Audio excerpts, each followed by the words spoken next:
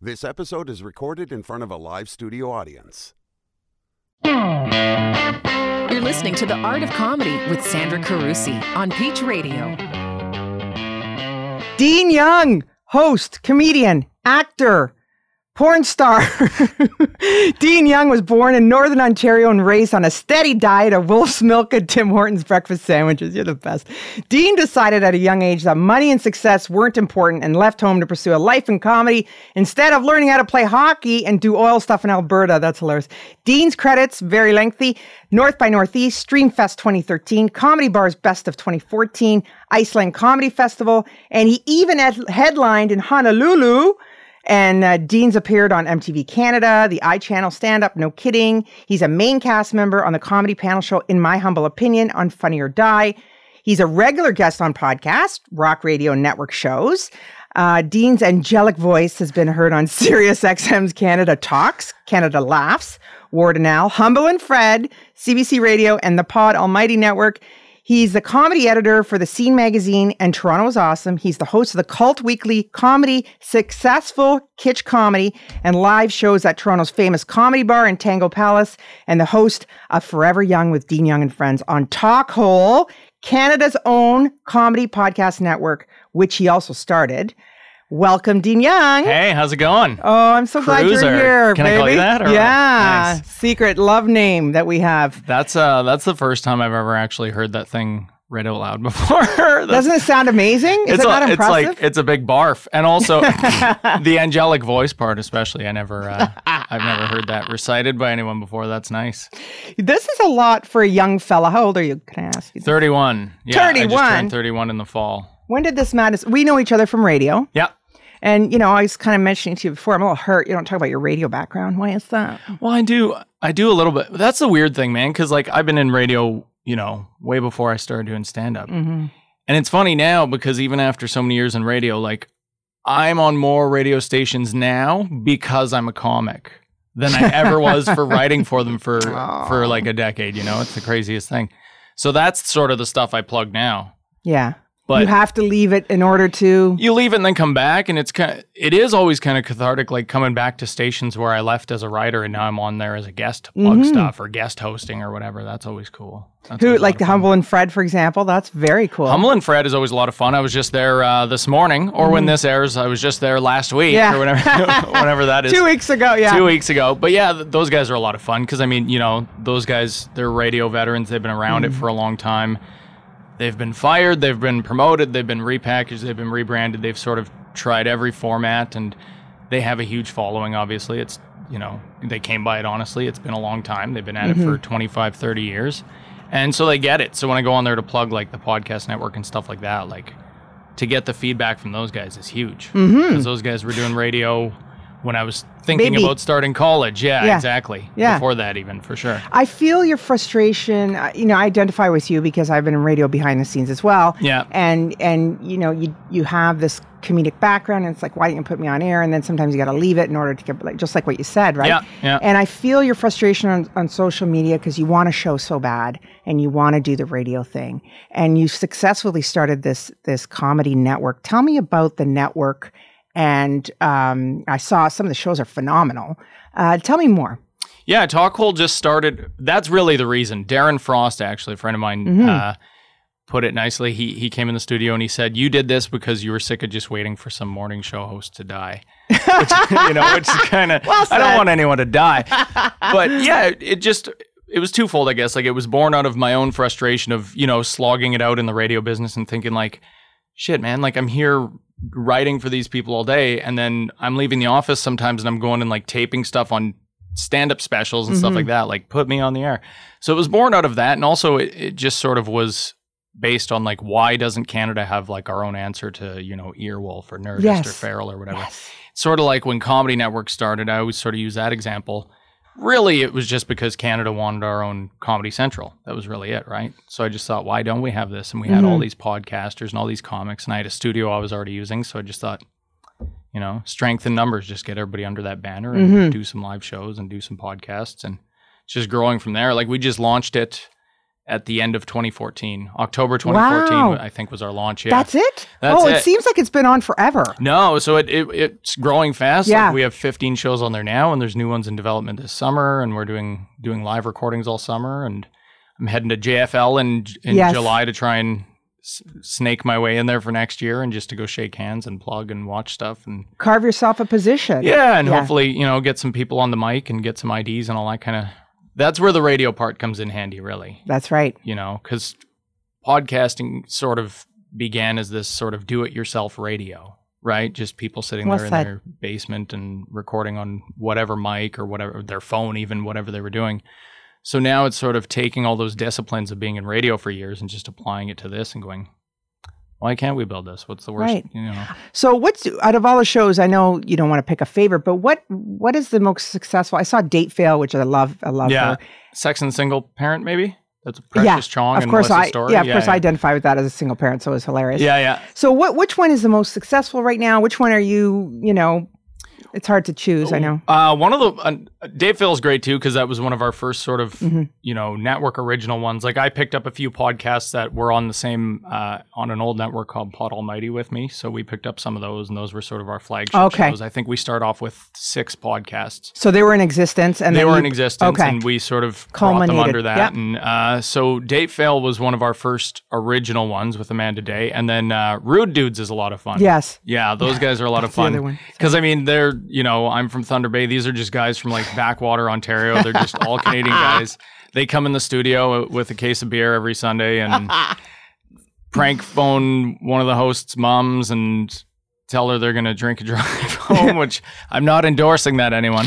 But yeah, it's a lot of fun. The sort of one thing I wanted to make sure we did was and I mentioned this on Humble and Fred too, I didn't want to have a podcast network full of 15 or 20 shows where it was stand-ups talking to stand-ups about stand-up, right? Because I mean, that's out there a million times, but also we have that already covered on there. We wanted sort of the main vein running through it to be comedy, of course, but all of these shows are completely different formats and completely different skews and completely different hosts. And most of the people are stand-ups or comedy writers for TV and stuff like that, but they all come from different walks of life. Some of them are radio people. So that was the beauty of it, is just sort of getting to curate it and pool together all of these different shows and building new shows for these hosts. Which radio people? Because I love radio people.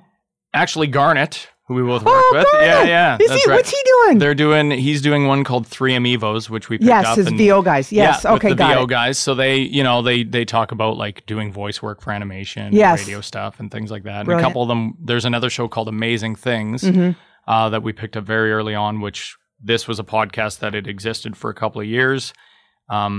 These were all people who were doing podcasting before, so we picked them up. And yeah, it's just, they're all completely different formats. That's what I love about it. Like when we're in the studio, I go in and record my show with my guests, and then I just sort of get to kick back and watch everything happen. It's like a weird Robert Altman movie where there's like all these people coming through the studio, like actors and musicians and comics. And so it's a lot of fun. Yeah. It's cool. It's cool to sit there and go like, oh, this is actually a real thing now. We built this. This is crazy. Are you going to make it an app? Yeah, we do want to do that. There's some people we're talking to about that, and we're actually working on like a huge overhaul of the site too, just to make it sort of more mobile friendly and just sort of, now that we're going after bigger sponsors and now that we have X amount of shows coming on board, and now that we're doing more live shows, the website that we launched was sort of like our launch version, but now we're completely retooling it because it just keeps getting bigger and bigger, which is, a good problem to have. I'm so impressed because I have Earwolf and I have LOL, which is another app. Yeah. And like you said, like it's all comics interviewing comics, and it's hard. Even what I try to do here is kind of take a different angle, right? Yeah. Because I don't have marquee value, and some of those do. And so, I love Bill Burr, of course. Like I could listen to him all day. Yeah. And then there's some others who don't have that marquee value. But the angle you're taking is great. It's so entertaining. Everybody's got a different take, like you said, and so that's your ultimate vision. Get it an app. And what do you ultimately want to come of the network?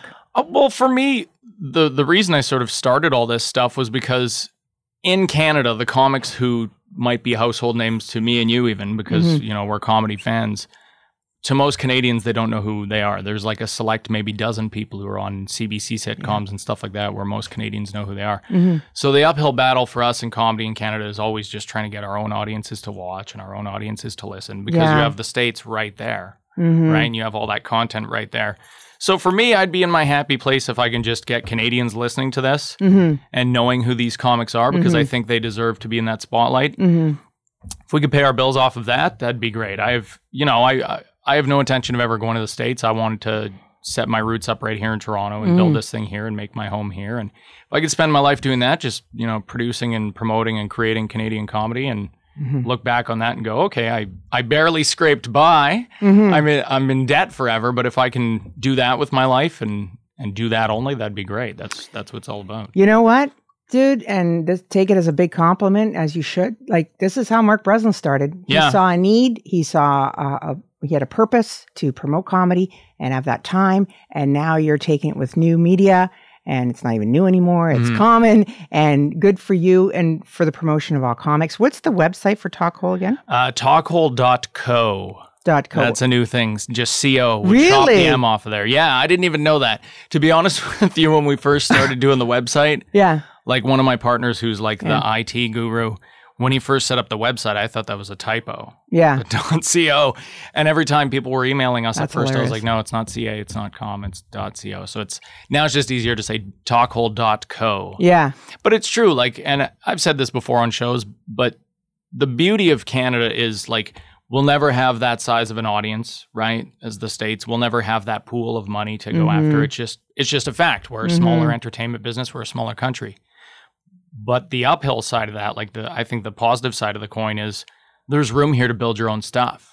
You can launch things here that didn't exist yet, and you can sort of take risks and, till new soil. And not in the U.S., you can't do that? You could, but I mean, we get to build people. this here and say, hey, we're the only ones doing this. Yes. Whereas if it was in the States, no, there's 50 people doing this just in New York or just in Chicago, right? So, I mean, here in Canada and here in Toronto, we get to actually sort of do this ourselves. That's the beauty of, and not to make it too Toronto-centric, but even Toronto itself, it's this is sort of like a bite-sized New York. This is a city where if you play your cards right and you sort of work with your friends and work really hard and really just come out swinging and really hustle, you can make stuff happen and you can find yourself a good foothold. And what do you think? What are you finding the most interesting from doing that? With talking to other comics? Yeah. Just talking to, and a lot of these people I work with all the time, right? I see comics more than my own family or more than my own non-comic friends at this point, right? Right. You sort of comedy your friends away a little bit. I still see my old college friends and stuff like that, but when you start off, they're around because it's a novelty, right? Because it's oh, this is crazy, my friend's up on stage. Then after a while, if that's actually just what you do, that sort of melts away because it's not a novelty anymore. So you spend 90% of your time with comics. So for me, it's fun, whether it's about something that's happening in the news or something that's happening in comedy, or just if I'm in the studio just sort of screwing around on the mic with them. It's a chance to sort of talk to them in a way where we don't actually get to that often, and maybe bring people inside the green room a little bit. Because usually you're hanging out with comics, it's sort of you're prepping your set in your head, or you're producing the show, or you're just catching up on just the gossip from the community that week or whatever it is. So this is a chance to just sort of brew up a pot of coffee and bring listeners inside us just sort of hanging out and sort of peeling back the layers of we're not on stage right now, Who is your favorite person you interviewed so far? I always like talking to, I mentioned Darren Frost, actually. Yes. I always like talking to him because, and we've done a few things together over the years. Frosty's a lot of fun because he's dark and he's, I don't want to say bitter, but you know what I mean? He doesn't, dark. Right? He doesn't mince words. He'll just be yeah, you know what? 90% of the time you're going to be eating a shit sandwich. But it's weird. He'll say all of this stuff where if I was brand new, it would probably just be oh my God, turn away now. This is horrible. Why am I going to try to do this with my life?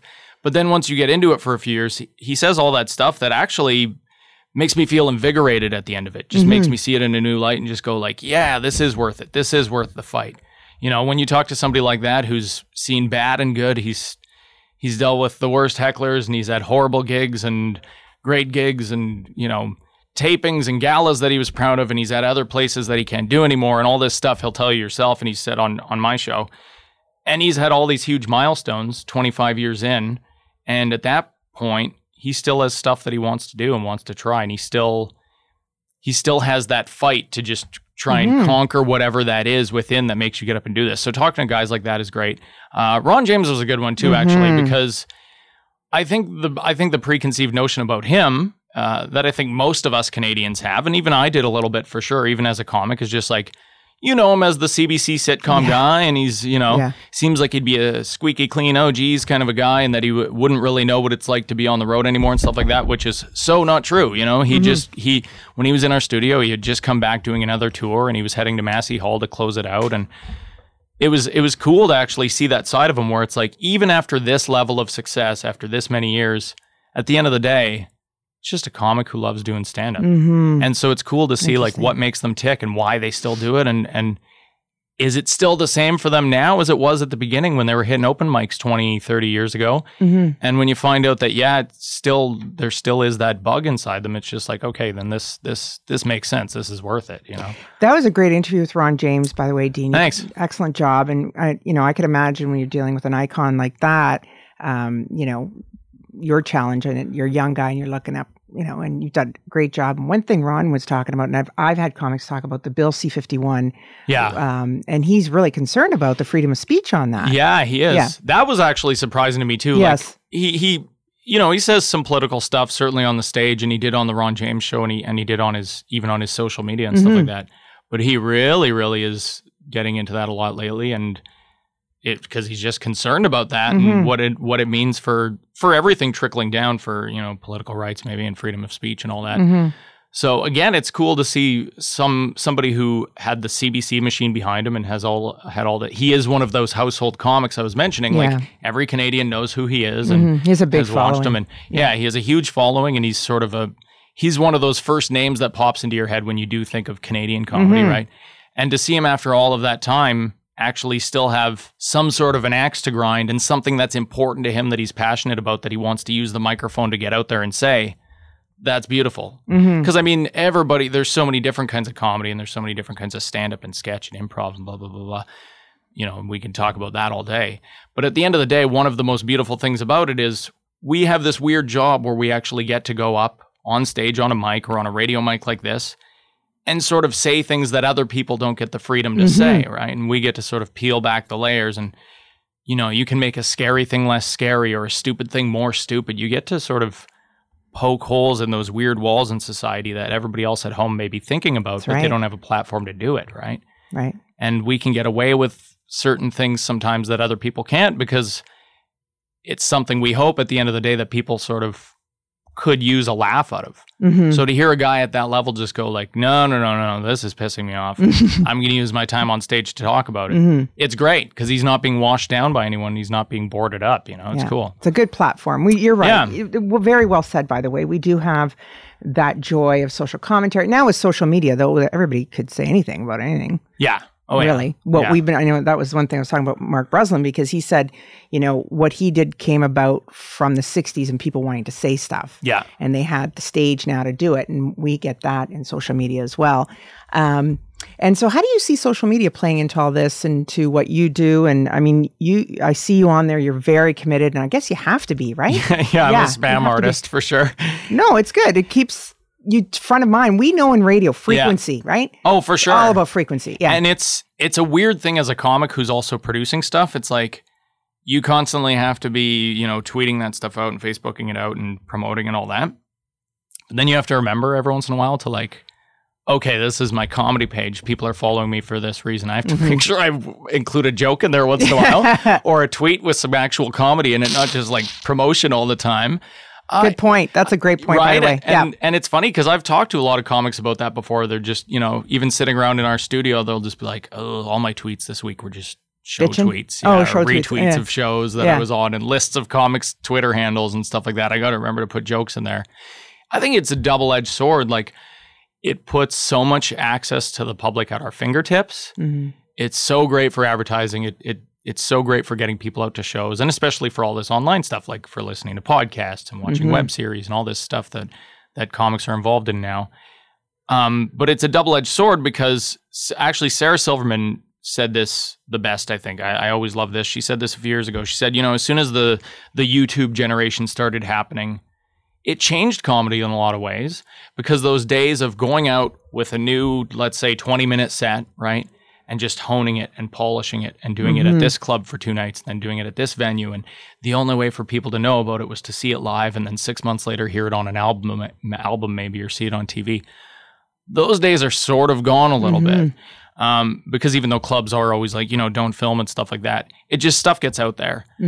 So as soon as you do something on stage, or especially online, if you do something in front of a microphone or a camera, it's just out there in the ether forever. Yeah. So it's sort of like, you never had a chance to sort of test if it was seaworthy, right? It just gets out there, and then it's just content, and it just exists. So everything's so immediate now. Great point. And like trending and stuff like that. Like yesterday, everybody and their dog could be doing the ice bucket challenge and talking about that. And today it's Ebola, and tomorrow it's Bruce Jenner, and the next day it's a flood somewhere, and the next day it's like a stupid sandwich that KFC just came up with, right? It's just like everything comes and goes so fast. It's so crazy, and it's so hard to keep up with. And I think now, especially as a comic, because like I'll be out doing a show and something's going on in the news, or some stupid award show is happening or something, and I'll be like, I know that everybody in comedy is like live tweeting this thing. Yes. And just getting the best stuff out there. Right. And getting all these late shows favoriting it and getting all these followers out of it and stuff like that. And I'm like, man, by the time I get home, it's going to be done. It's going to be over with. I'm missing that. So everything is like in the instant now and so immediate. It's just crazy. So it's exciting and it's useful to us, but it's also, it's tricky to keep up with too. And it really, you can shoot yourself in the foot with it too, It's changed things a lot. Yeah. Sorry, I'm just asking Dor. Great thing about podcasts isn't it great? But because we come from a radio background, do you find because everything's so clean and crisp and perfect on radio, do you find, because a podcast is so casual, right? It is. And it's funny. I was at they do PodCamp TO. They do these in cities all over the place, but it's just like a podcast summit. And I was there, and there were these guys on this panel talking about it's podcasting. It could be messy. It's fine. You record it on your phone even. Doesn't matter. Right. Which is true. But then in the network, we have a studio. So I think just coming from radio and just watching Earwolf and Nerdist and stuff like that, I'm just like, okay, I like that polished studio setting. And it's nice to bring guests in and all that. That's important to me. But it's funny because it is, podcasts are just raw.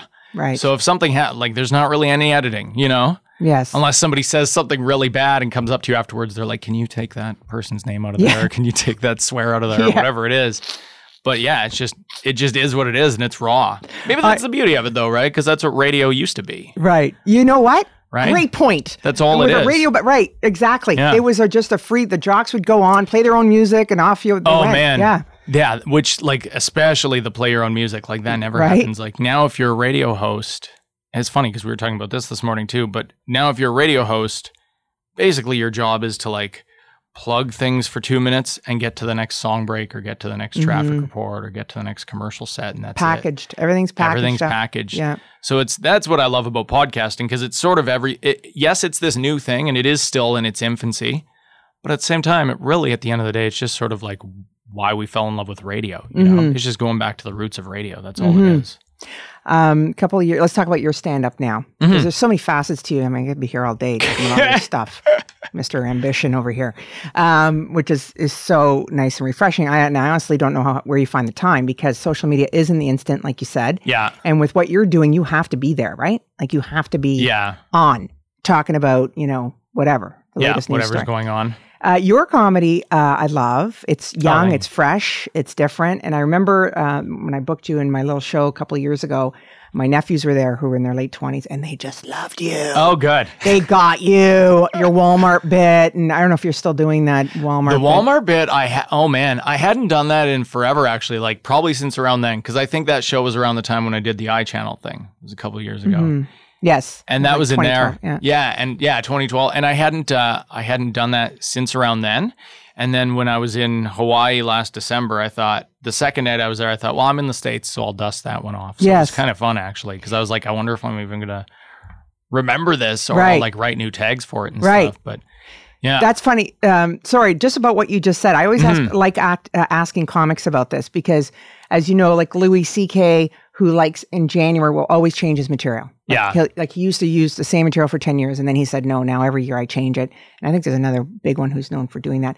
Do you feel like, and I compare it to a dress with women, you don't wear the same dress twice. Yeah. So you said because you were in the States, nobody would have known that joke. That's why you used it. Do you watch that sort of thing with your material? You won't regurgitate? Yeah. Kind of like, I guess I get sick of stuff after a certain point. And I think it comes from like hosting my own shows, especially because when you're hosting and it's your own room, especially like with a weekly show, it's a totally different thing. It's just sort of like, this is a comedy gym and people are working on stuff. So that's sort of... I love that. Did you say comedy gym? Comedy gym, yeah. Look at you, right? Mr. Writer, coming up with something so... Love. Yes, comedy gym. I'm ripping that right off. Yeah, sweet. Yeah, and I'm going to edit this part out, by the way. Coin that, yeah. Yeah. That's what it is, though. Yeah. That's what it is. I love it. Comedy gym, working it out, love it, go. Yeah, that's what we do. And it's nice for writing because like even my weekly show that I host, that's when I'll sort of just do new stuff, right? Brand new stuff. And whatever comes out of that, then I'll go like, okay, what am I actually going to keep and polish up and do it at other shows? And I sort of try and have like a new 20 minutes, maybe like every 5-6 months-ish ballpark, right? That I'll go for like bigger shows and stuff like that comes out of that. And it's funny now, like I used to sit down and write just like pages of stuff. Like I would sit there and go like, I'm going to write a joke now. I'm going to write a set. And I would just write this big long thing and try and commit it to memory and go and do it at shows. Now I find everything's just sort of like, maybe because so much of my stuff is just autobiographical. It's like whatever's happening in my life. Because 20s and 30s, your life changes a lot with all the big life stuff, right? So maybe that'll be different 5-10 years from now. I don't know.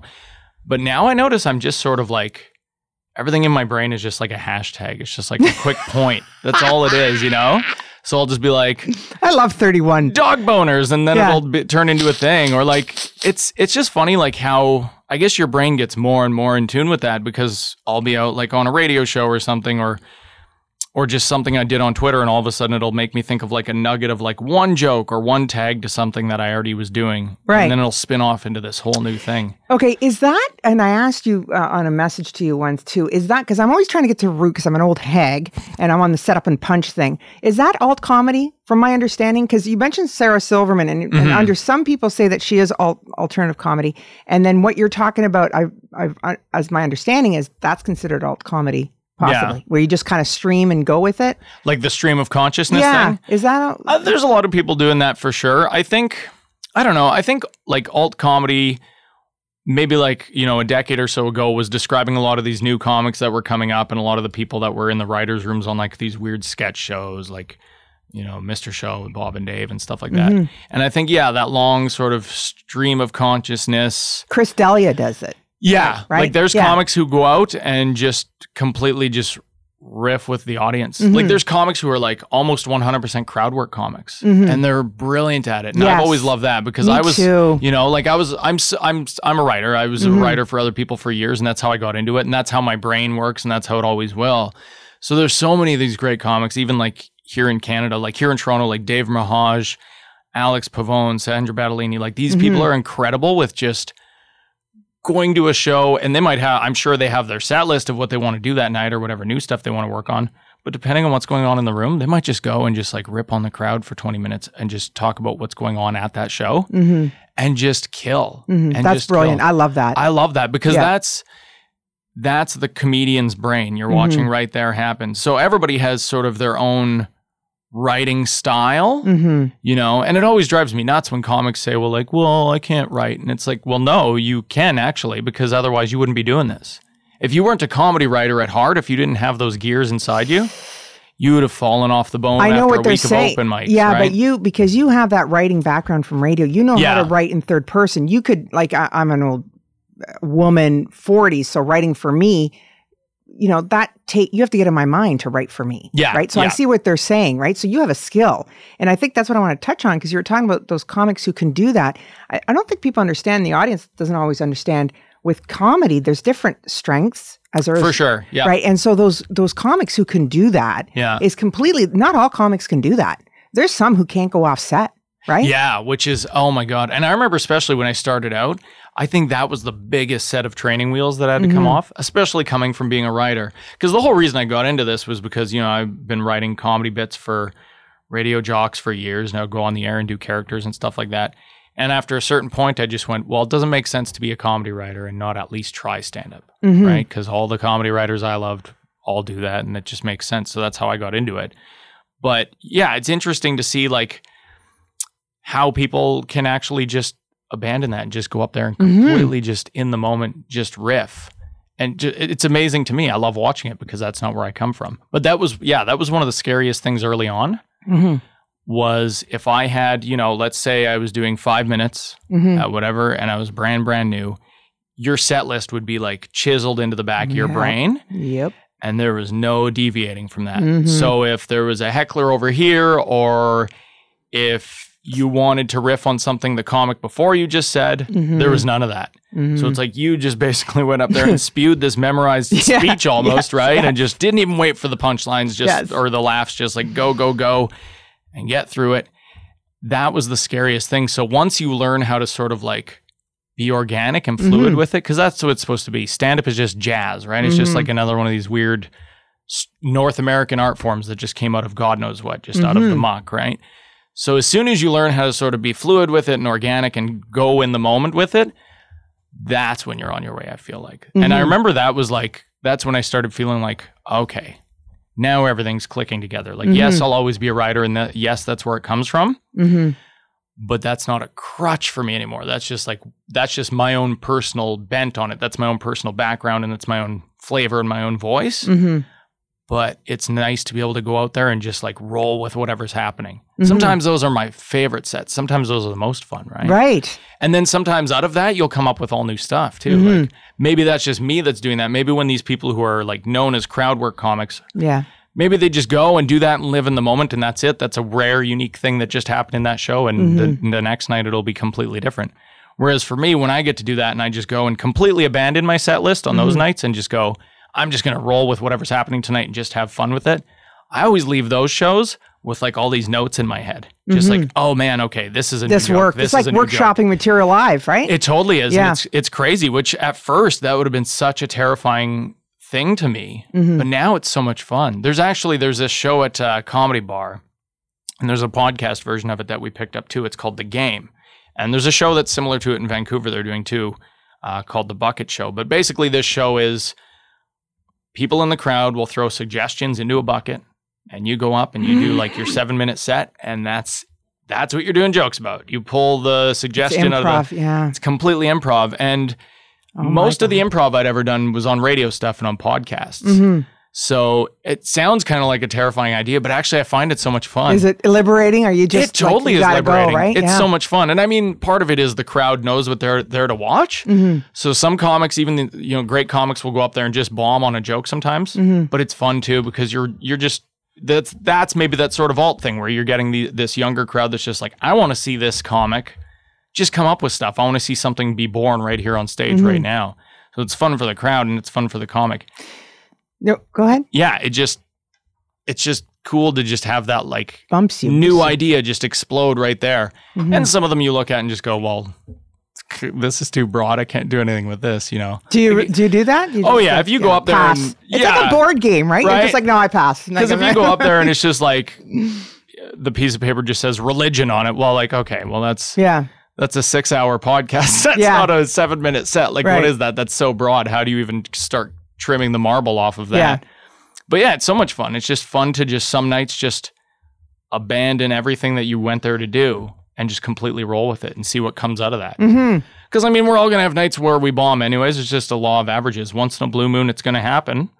And for me, like, I can't speak for anybody else, I feel like on those nights where that happens, and maybe not like completely crash and burn bomb, but even just a night where it just didn't click, right? Where it was like a so-so set or a bad set.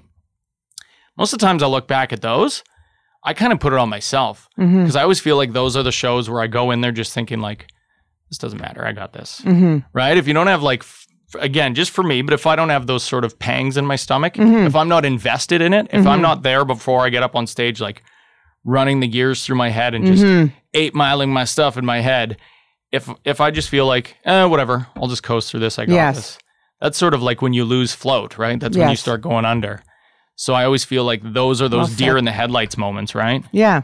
I For feel sure. like, and that's a cool thing about talking to comics who've been at this for so many years and who have had moderate to huge success. I mean, you know, even in Canada, to actually like see that even those guys, when they go out, whatever the show is, in between on tour, it could be just some dive bar that they're showing up and doing 7 minutes in, or it could be at a huge venue, whatever it is, to see that they're still invested in it, to see that they're Interesting. still approaching it the same way that they would have first starting out. you Yeah. know? There's still that electricity there. Because I think if you lose that spark, as cliche as it probably sounds, I think that's when it's just like, all right, it's time to call it a day. you Right. know? Yeah. You got to have that energy to it. You got to have that nervousness, I feel like.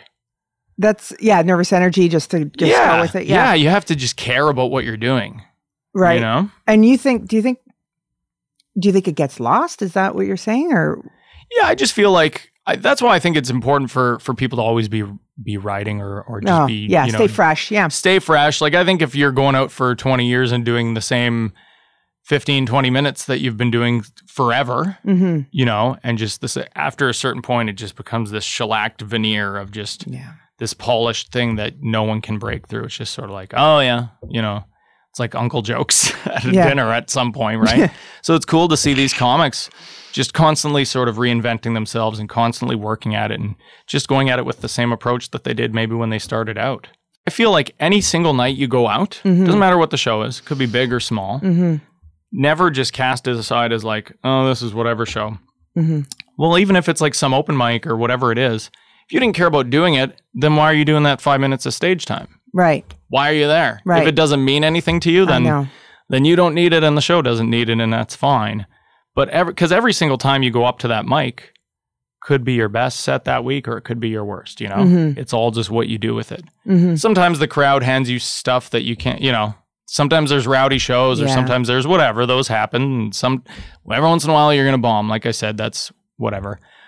But most of the time, it's up to you to figure out, like, what am I going to do with my time on stage? What is it for me? What can I use that for? How is this going to change me as a comic? And what am I going to give to the audience, you know? I like that. You mentioned some comics earlier who I definitely want to go see if they're crowd comics. I have to. Yeah. I love it.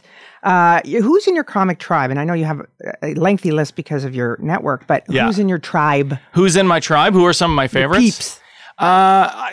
I mean, Not most of the necessarily favorites, just people you hang with, people I hang out collaborate. with. Definitely the people who are on the network. A lot of those were on there because, not just from nepotism, but because, you know, it's just people I Yeah, work you with stick and to- friends of mine and stuff like that.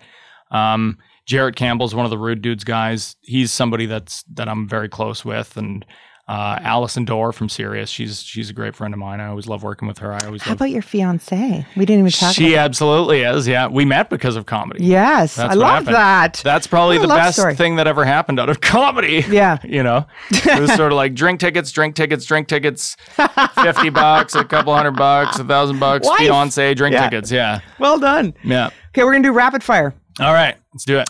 And that's why I wouldn't let you say who your favorites are because it's right here. Greatest comic influence or inspiration? Patton Oswalt's my guy for sure. Ooh. Yeah. And it's funny because this year a lot of people were like, a few comics were like, really, is he our spokesman? Because he went and did this 53 tweets thing in defense of the new Daily Show host, and which I thought was brilliant. Maybe I'm biased though because I love Patton. But yeah, stand-up wise, that's my guy for sure. Maybe because of writing. He has this layered just storytelling thing where just like he paints such a picture with every word that he's putting out there, and I love it. It's so literary. That's maybe where I come from. I don't know. But yeah, that's my guy. Favorite late night host? Letterman. I know. Letterman. I know it's timely because he just went off the air last week.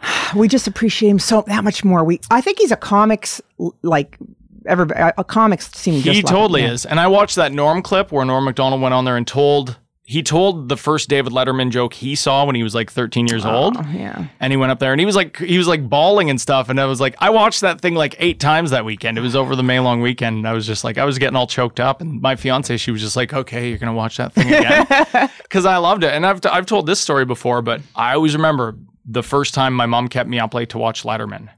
And Paul Schaefer on there, he's from Thunder Bay. Right. My aunt beat him at a piano recital one time. Yeah. So I think that's mainly the reason why my parents watched. They were like, hey, Paul's on there. Yeah. That's cool.